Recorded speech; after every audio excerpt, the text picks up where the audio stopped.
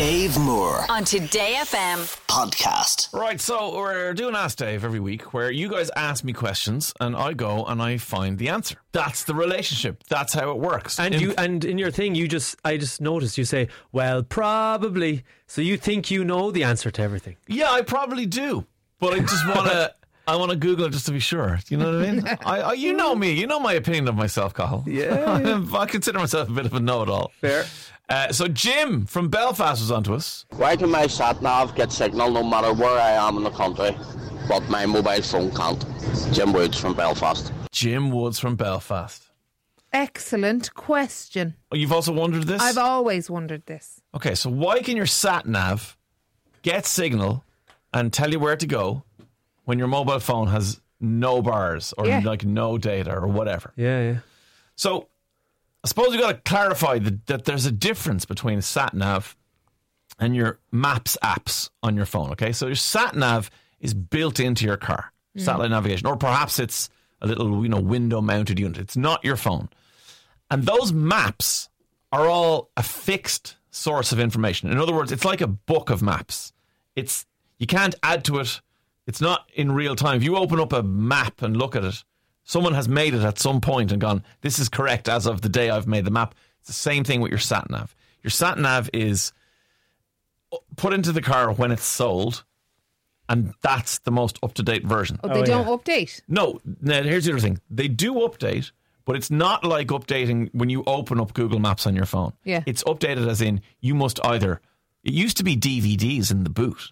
So you would have, literally would have DVDs loaded into the boot in a little DVD player, and you would open up your sat nav on your car and it would access the map on the DVD. Now it's obviously just a hard drive that's just in there, but you must go to the dealership, plug it in and get it updated, or some of them do update over internet. But once it's updated, you don't need the internet anymore. You don't need data anymore. Right. Yeah, that makes sense. It's fixed in your car. It's but it's not updating. So you will miss out on what? Live traffic information. Yeah. Mm-hmm. You will miss out on, road closures, accidents, just general heavy traffic, and any kind of live alternative route suggestions. The thing will just tell you, if you want to get from Portmarnock, where I live, to Cashel via Eden Derry, which would be all three of our gaps, it will just go this way and go that way. And then you might go, well, hang on. In 2022, that road closed and they moved it onto a motorway. But if your sat nav wasn't updated from 2021, it's not going to know that. So what are the negatives of the phone then and the apps? Well, like as Jim describes, the lack of signal, or a phone even without sufficient storage to have the latest updated version of the Maps app, because there's a lot of data in there. It just simply won't work. So I don't know if you've ever had this where you connect maybe with Android Auto or Apple CarPlay, and you go onto the Maps thing and you go, I want to go wherever, and you're in the middle of a rural area with poor, data availability. It just goes, cannot tell you how to get there right now. And you're like, I need to know. If you don't have actual sat nav, you just can't. Your phone will not do it. You can download maps to your phone. So like in the way that if you were going to France years ago, you would go and buy the France DVD. And even before that, you buy the France map. But you buy the France DVD, load that into the car when you get on the boat, and then you'd have French sat-nav when you got to France. Yeah. You can do that. If you know you're going to drive around Portugal, you can download the Portugal maps to your phone, so you don't need data. Yeah. You need to tell your phone, don't use data. I think our Emer does that. When she's going away, she downloads a map. Yep. Before she goes. She knows she has, if there's any issue with coverage or anything. Well, exactly, yeah. And if you don't want to spend your data, your very expensive roaming data, you've got that option. So you can do that. Then GPS is how this works. Okay, so GPS there's a little sensor in your phone, GPS Global Positioning System. So what it does is do you ever heard of the phrase, we've triangulated your location? Did you ever know what that actually means? No, but is it something to do with the little triangle up at the top of your phone? No. When it says your location is on? No, but that's brilliant. Is it just an area, like a catchment area of where we think you're somewhere in here? No.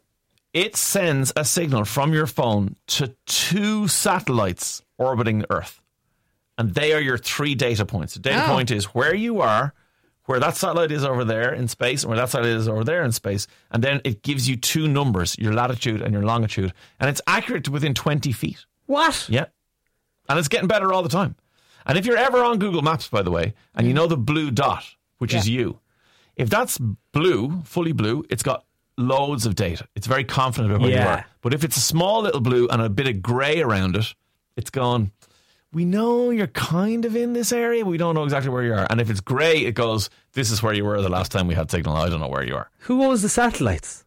Who would own them? Who said, I'll put them up there and then everyone will be sorted? GPS was developed by the US Air Force. It could have been Navy. See, this is the thing I don't know everything about. But it was developed. It was developed. Obviously as a tool of espionage, but then it became something that everyone realised, no, hang on, this is actually really good for society. We all need to map the world. Yeah. And we've been able to do that. So, the satellites are put up all the time by the US government. They're put up all the time by governments around the world. Like, if somebody wants better GPS in their country, they launch a satellite and then that does it. So it was initially developed by the Americans as a tool of espionage. See, what did we do before it?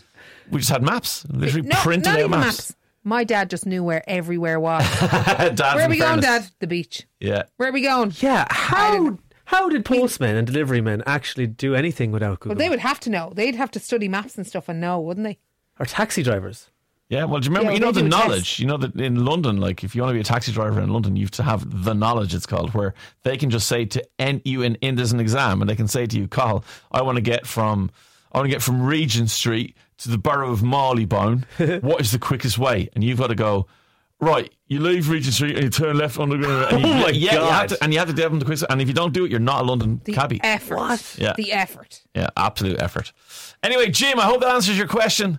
If you ever have an Ask Dave question, text it in on 087 4100 102. Send us a voice note like Jim did. I love answering to your voices. Dave Moore on Today FM podcast.